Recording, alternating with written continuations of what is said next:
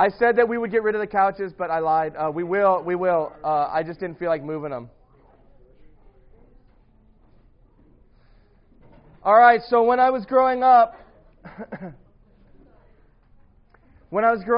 I went to a school in St. Louis, Missouri, like in the suburbs. Maybe I was like in 4th grade or something like that. And I remember because I was like the only Asian kid the entire school, right? And that's always fun to be that guy. Right, but I didn't have an accent, so I think I threw a lot of those kids for a loop because they kind of expected on TV that I would have an accent, but I didn't. And then this Indian kid moved in. What? And I was jealous. I was kidding. No, this Indian kid from India, not a Native American. This Indian kid moved in to the neighborhood, and we would walk back and forth from school, like a pack of us. We would all, after school was out, we would walk home. And I remember this one, my friend, he was like this goofy white kid with, big glasses. And I don't know why, but he started making fun of the Indian kid.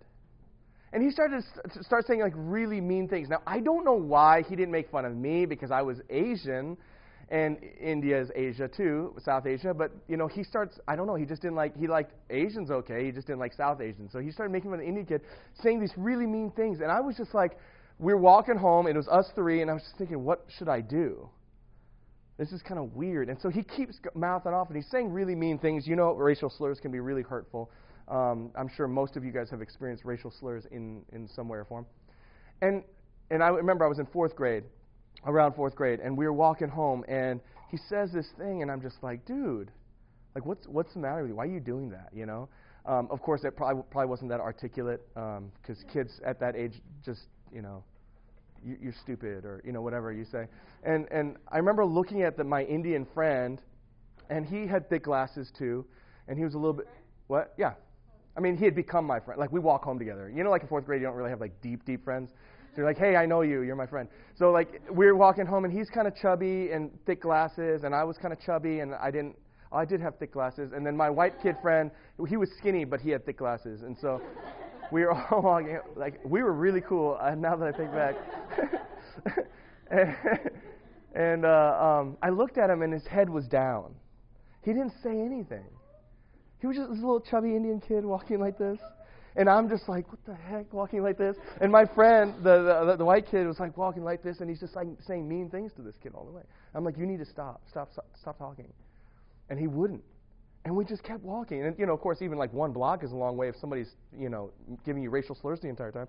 So I turn around, and I punch him in the face. Seriously, I crush his glasses, his fat, thick glasses into his face. And they didn't break. They just kind of bent like this. And I was like, dude, I am awesome. I am the defender of righteous justice. I'm just like, I went wham into a 4-year-old. It's like, But it was enough. It was enough because he stopped and he stumbled. He's like, why did you hit me? I'm like, like I said cuss words because that's when you thought cuss words were really cool until you realized that cuss words sound like idiot. Well, I was like 3rd, 2nd grade. I'd be like, MF, blah, blah, blah. Just like, I thought it was like, I grew up in St. Louis, so I was like, I thought I was hard, but I was 2nd grade. Anywho, we're getting distracted, guys. Focus. Aaron's like, you are a bad person. So 4th grade, like I was just cussing at him and saying, you're a turd, basically, in other words. And he kept coming, not to attack me. He didn't swing at me or anything. He just kept making fun of the Indian kid again. I'm like, I probably said some choice words, and I'm just like, what's the matter? And I turn around and I slug him again. But this time his glasses were off, so he had him in his hand. They're all like that. And I went wham, hit him in the, and he doesn't hit me. He just keeps talking. And then eventually, like, he saw that I was about to fight this kid, like, for real. And then so he turns off and he walks down this other side of the road. And then, like, a week later, I moved. And I never saw the kid again. And we were walking together afterward, and he was like, whoa, cool, man, thank you. Like, I was just like, yeah. Because when you're in 4th grade, you have no idea. Just talking on the side? What? He just keeps talking on the side? No, he walked off on another street because there was neighborhoods all the way. So he just basically took another route home because we just kept walking. No, it was weird.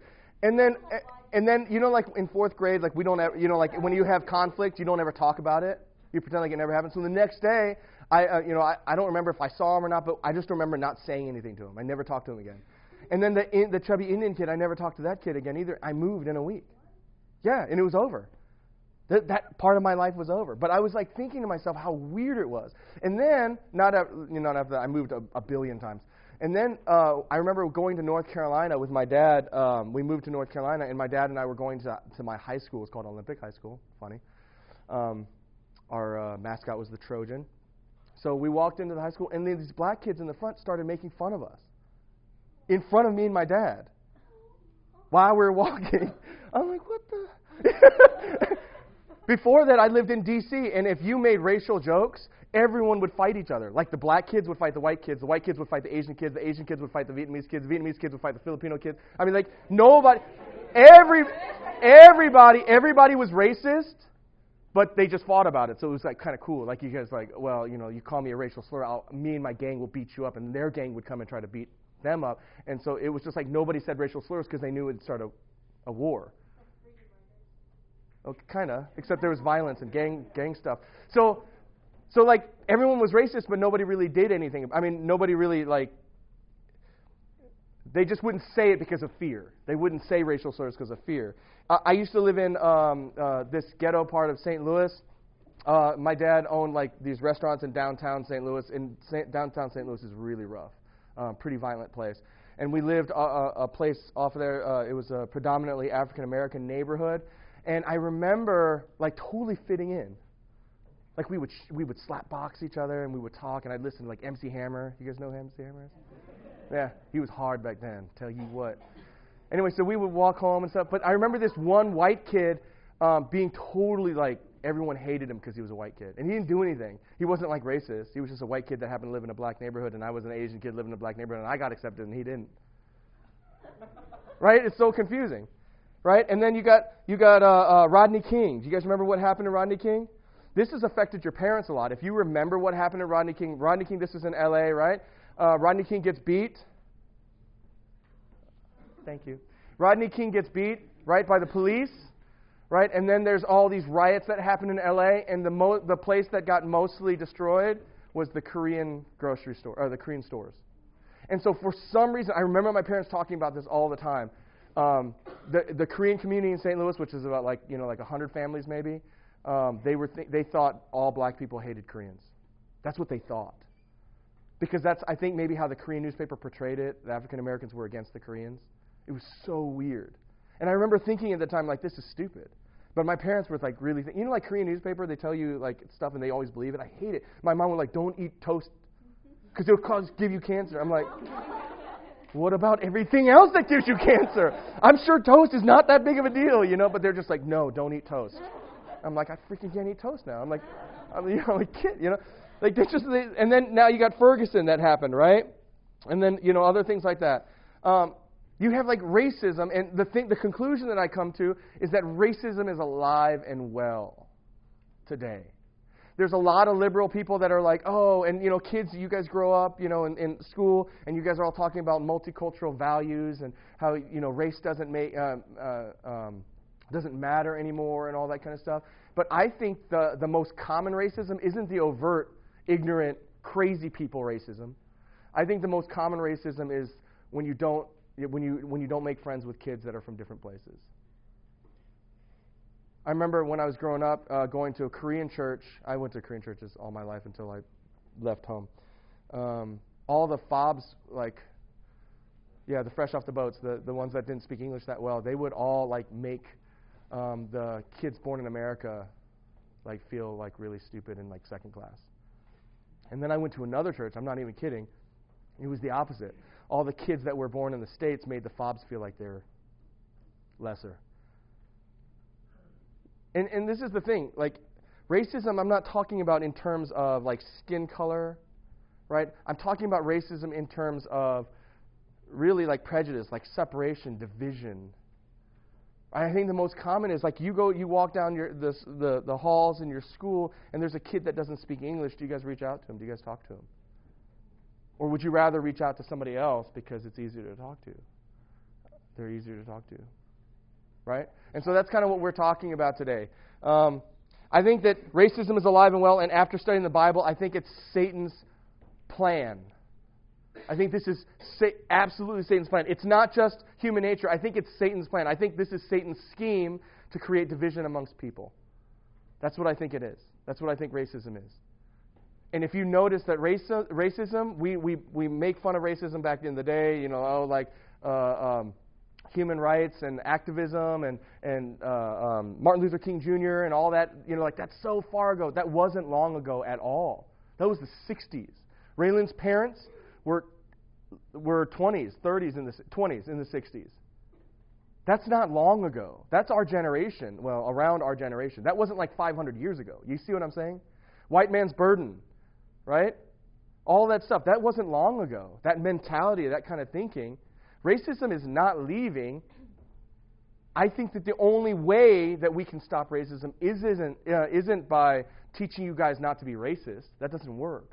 I think it's by understanding what God wants you to do and living by Christian values.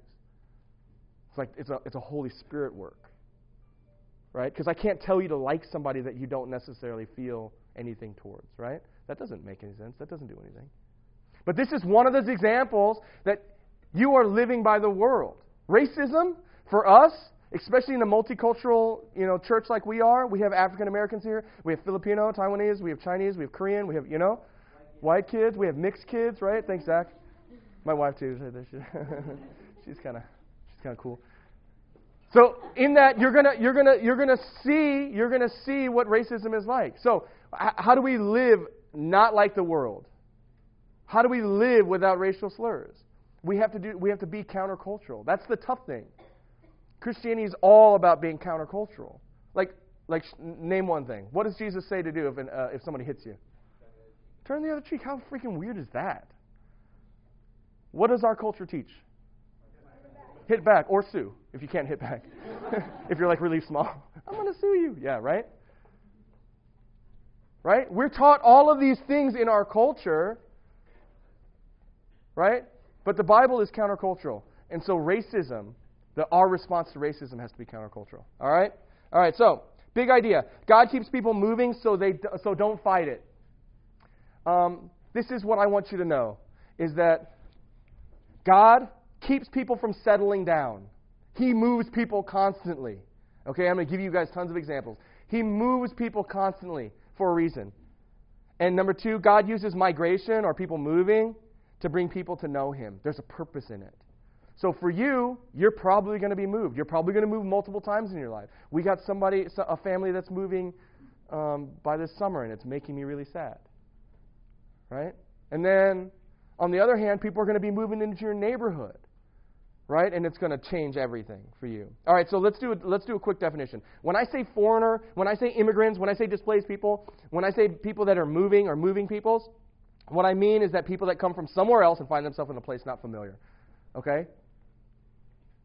Does that make sense? So I'm going to use all of these words, but basically I just mean someplace that people that aren't at home. Okay? All right. So how does God keep people from settling down?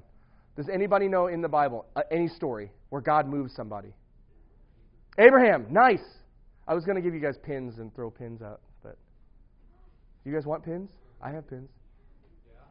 Hey, Ray, in there, in the closet, there's a bag of books, and there's a little baggie of pins in there. All right. Abraham is the first example. You see it in Abraham, Genesis 12, right? Who else is moved? Is moved from where they are? Joshua? How? Well, he was the leader after Moses? Yeah, Moses. Right. Right. That's good. Give Aaron and Josiah one. Jonah. Yes. All right, what happened in Jonah? What happened in Jonah? Yes, he got eaten by. Okay, good. Right. So God told Jonah to go to Nineveh to share the gospel. Ninevites were not Jewish. Jonah was Jewish. God of the Jews. That's why that's such a weird story. Who else? Is that fair? Can we say? Yeah, okay, God moved Jesus. Obviously, Jesus was on His throne in the heavenlies, right? And he's like, come through a baby, comes out. Katie, what's happening here? All right, who else? Who else has been moved? What? Moses. Yeah. He went out to the wilderness, right? And then he came back. God told him to go back to Pharaoh. That's a good one. Yes! The Israelites wandered around in the desert, in the wilderness. You know how long that trip took from Egypt to Palestine or Israel? You know how many days it takes to walk from there to there? 10 days. They walked for 40 years. They're like walking around like, I've seen that rock before, right? And then they walk around next year. Wait a minute, I know I've seen that rock before. And then right? It took them 40 years. They wandered around the desert for 40 years. What else? Noah. Tell me about Noah. Okay, tell me. No, tell me about the moving. He just said sex, guys. Moving. Where did he move to? Where did he move to? 40 days he float around the boat. Give him half a pin. Robin. Right? Tell me about Paul. He was a persecutor of Christians and then Right. But tell me about the moving. You can't just say names. Paul made 3 major missionary journeys where he traveled all around the known world. Joseph. What? Philip, tell me. Oh yeah, eunuch. Did you guys know that God teleported one dude, one of his apostles, teleported? Actually, in the ESV it says he was carried away by the Spirit, like floated 20 miles away. But I like teleported.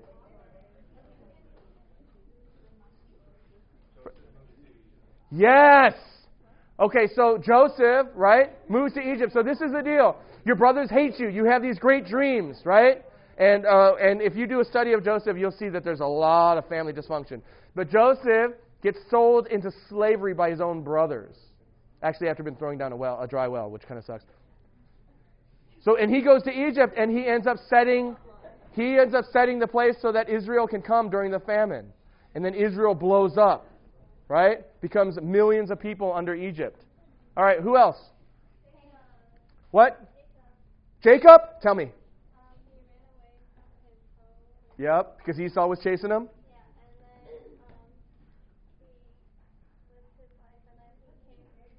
Uh-huh.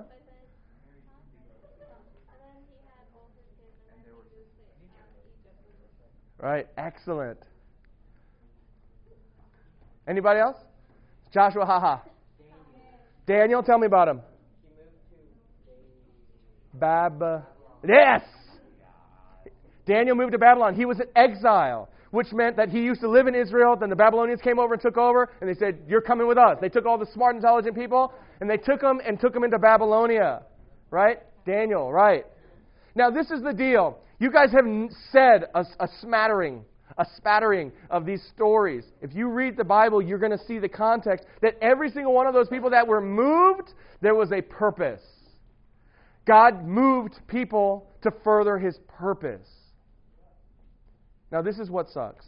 Jojo, Sammy, Timmy, Eunice, they're moving. They're moving to Indiana this summer. Right? Well, JoJo's not. JoJo's at UGA. but Sammy and all of them, like it's gonna suck because JoJo is and his family is a huge part. Ted Park, he chairs the mission committee. Him and I have worked together for years, and he's awesome. Way more awesome than JoJo. I think he even plays drums. I'm just kidding.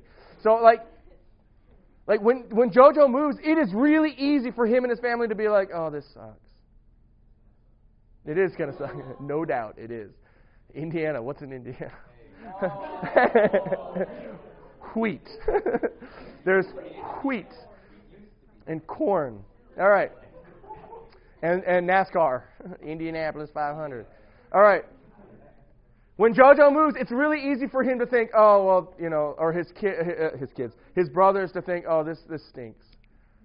Like I'm away from my church family, where I really feel like I belong. But I bet that God has a plan. And that JoJo and Sammy and Timmy and Eunice, okay, maybe not Eunice, just kidding.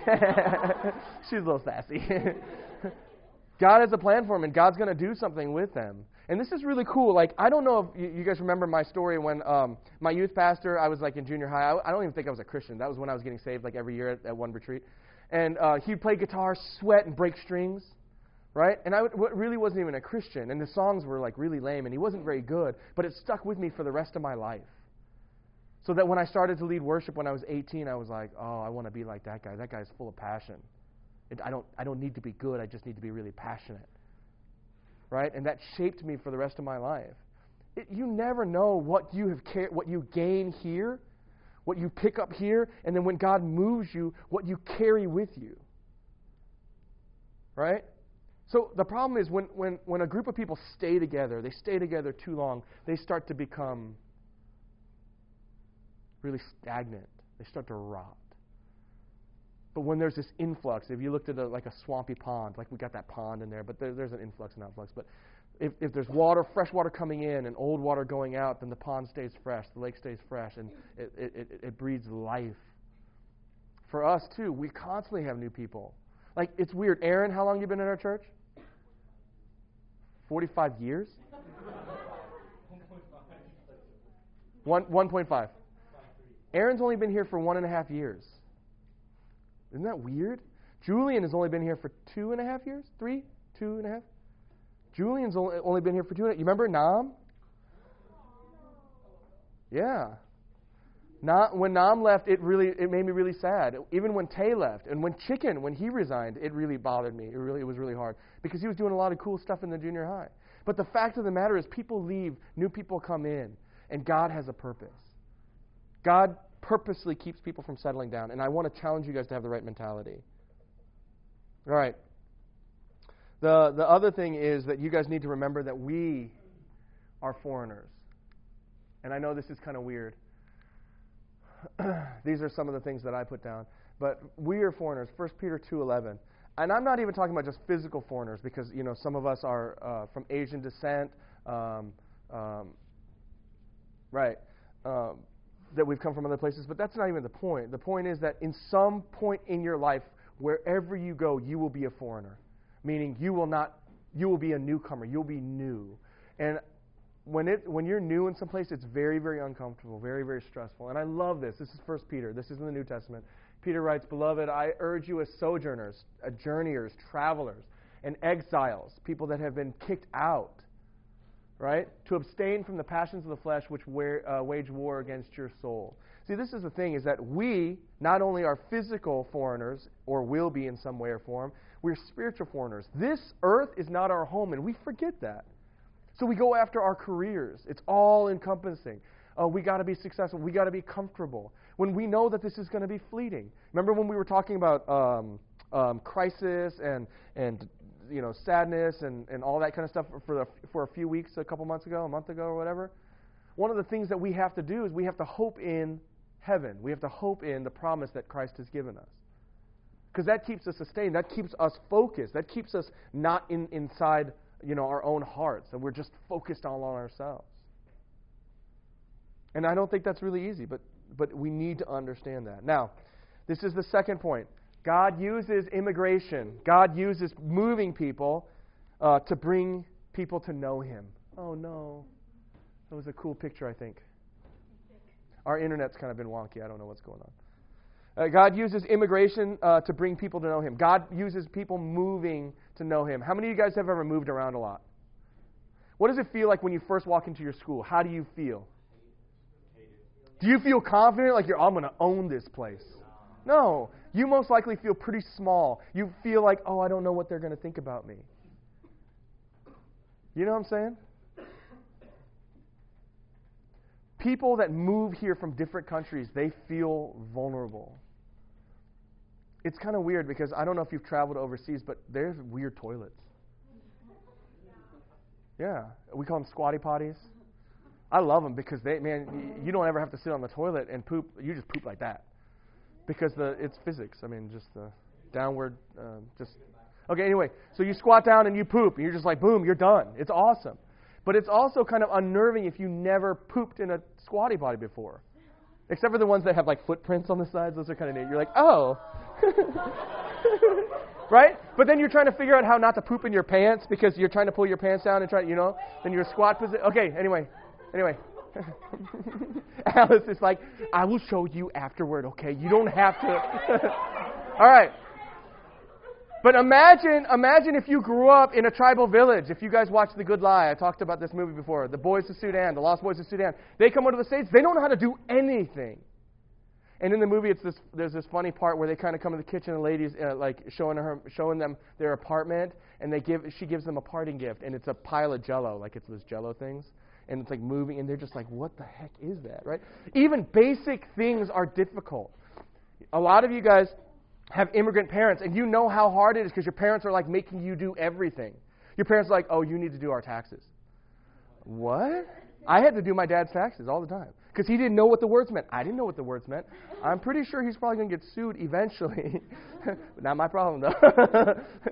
Right? I had to help type checks for his payouts to pay out his workers. I had to do, when we went to the DMV, I had to translate. I had to, just stuff like that. But you got people that are coming in from different countries, and their families are in this state of shock, and they're trying to be optimistic for their kids, and their kids are in shock, and they come to school, and I don't know if anybody have any of you ever said, "Oh, you're a new kid. Welcome to Lakeside." Oh, you guys are awesome. Some of you guys are Christians. Esther's like, I have. All right, you know what I'm saying? Because the most likely they're not going to feel that at all. Now, this is the deal. This is what I know. I know that when somebody is very, very vulnerable and they're very, very hurting, right? They're broken. They miss home. They're homesick, right? And you befriend them, all of a sudden you become a very powerful entity in their life. Not from manipulation. Don't get me wrong. You're like, okay, buy me a Coke. I'm not talking about that, but you have this incredible influence in their life, where you're able to speak truth in their life because maybe their guard is down.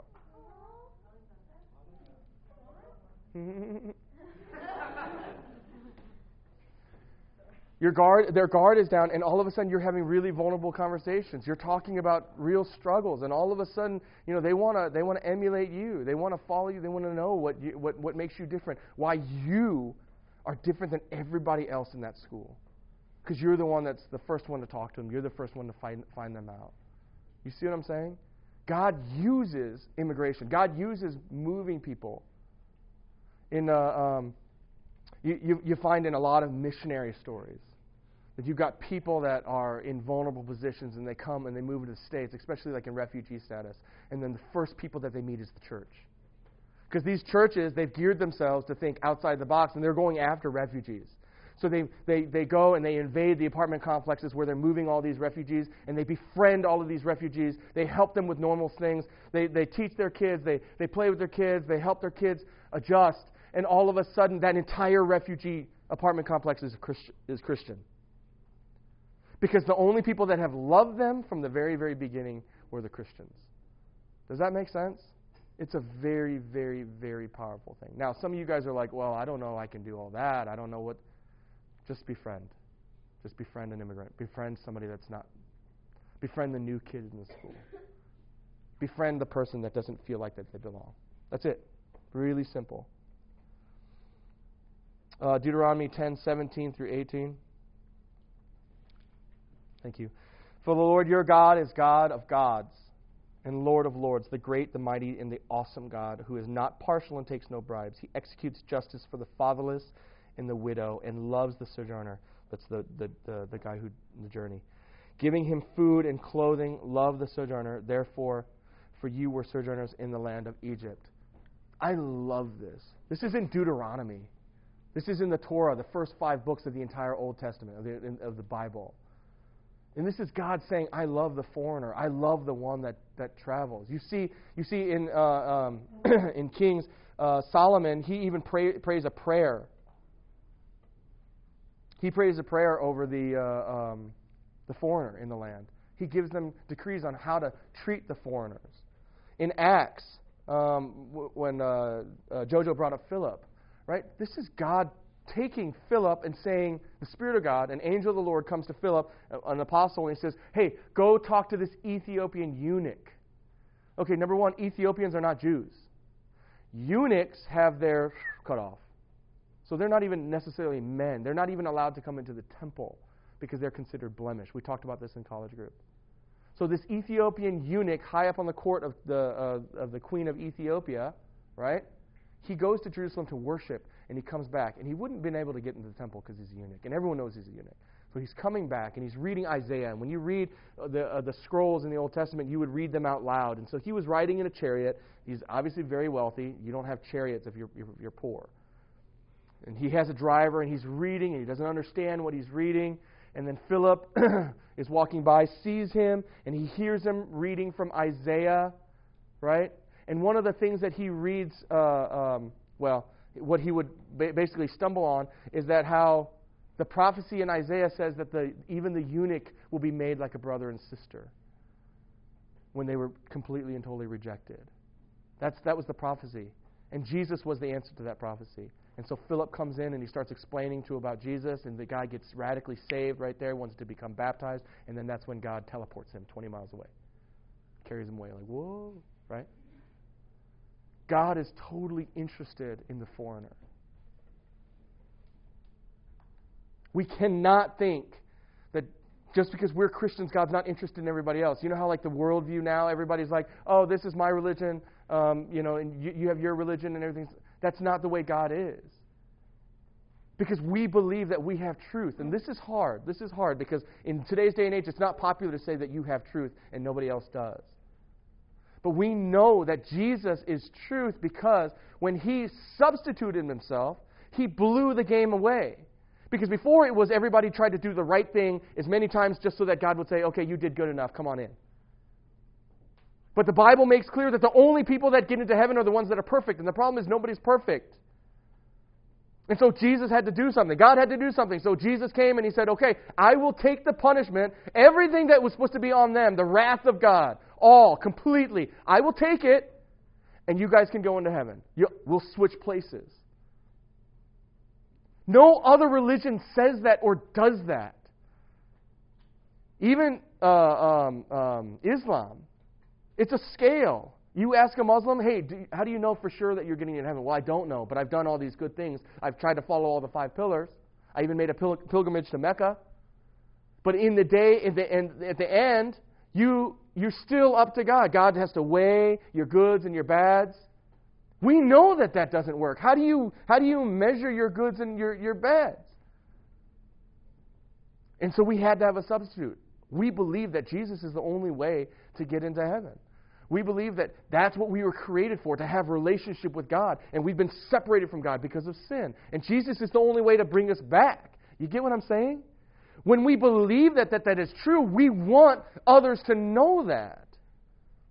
That no amount of meditation before Buddha will bring them into the kingdom of heaven. It doesn't work. It doesn't make them right with God. There's no enlightenment, this click that happens in our brain. Hinduism with that constant reincarnation until you finally get to the level of Brahman. And then you finally hit nirvana, become nothing. We do not believe those things. You know the bike wheel? Where they say all roads lead to heaven, everything's God, all the cute little names. If you study religion, you would never, ever say that all of these gods are the same. It's all in the middle, like everybody's going to Buddhism is going to God, Islam is going to God. If you study religion, you would know that they were vehemently against each other.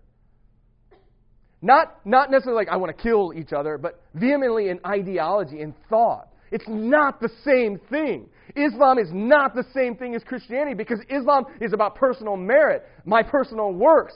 Christianity is not about my works at all. It's about Jesus' work. It makes a huge difference. And so we have to forego racism, going back to the first. Racism does not fit in the Christian mindset. It doesn't fit. Because God, He loves the foreigner. He loves the person that's different than us. He calls us to reach those people. If we do not, we're not living the call of God.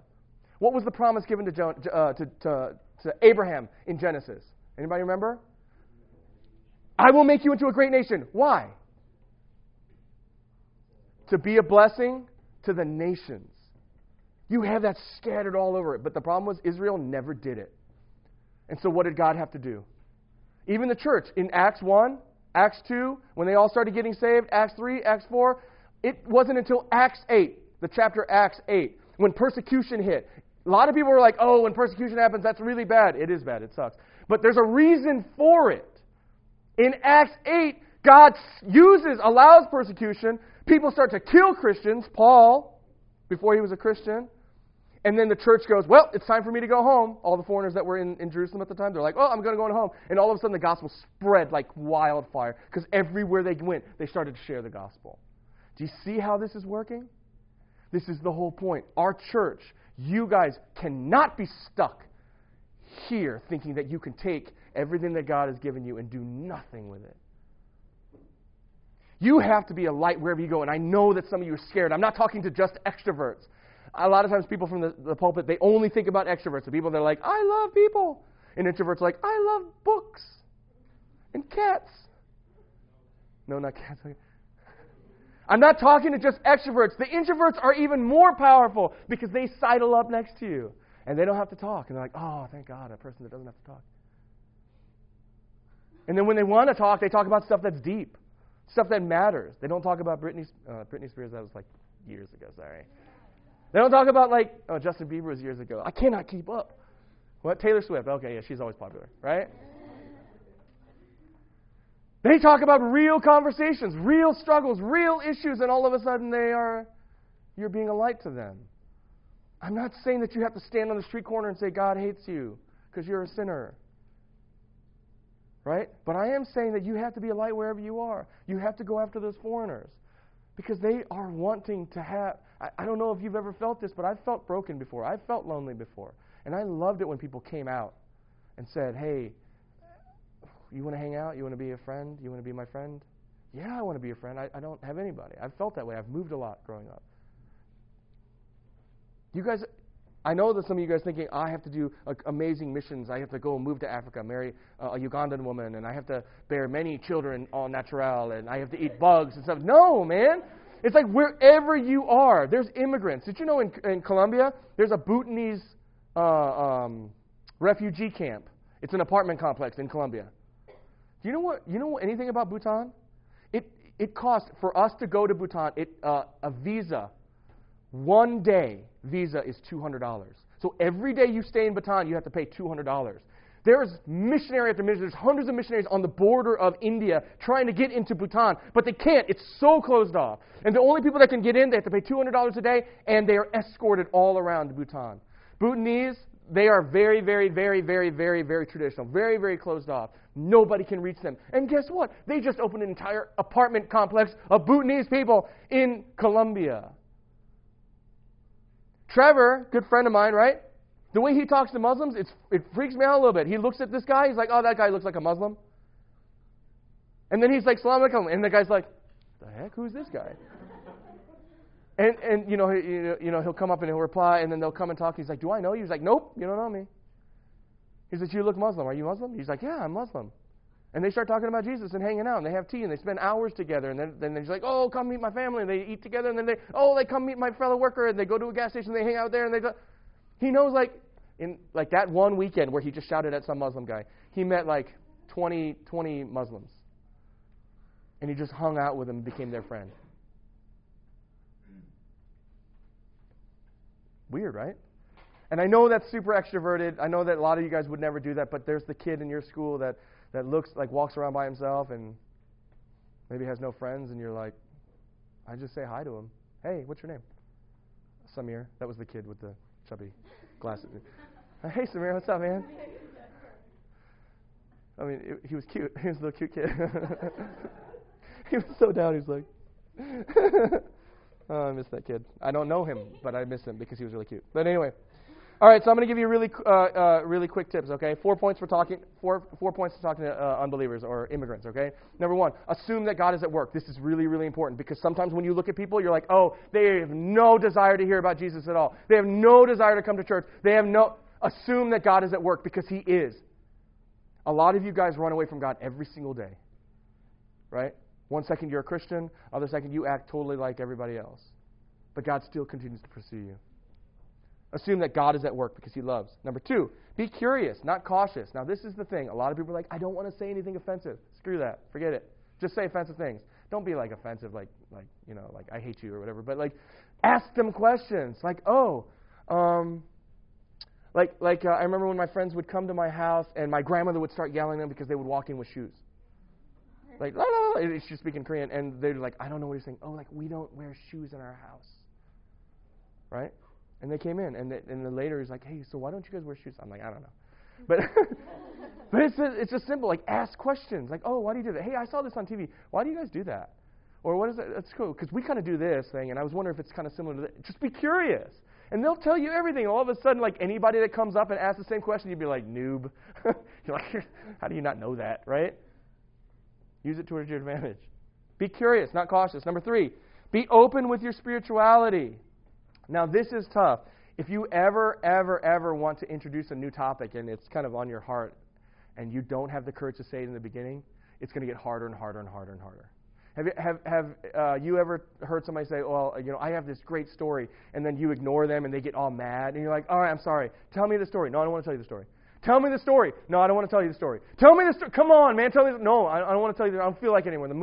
It's past. Tell me the story. And you make him tell you the story, and it's like the lamest thing ever. Because it wasn't a big deal, but when you made it a big deal, the story wasn't a good story. That's what it's like with your spirituality.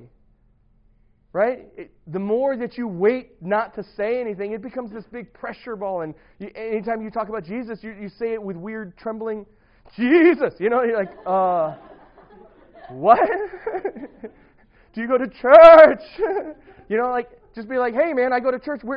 This weekend we're doing CrossFit. Do you want to come?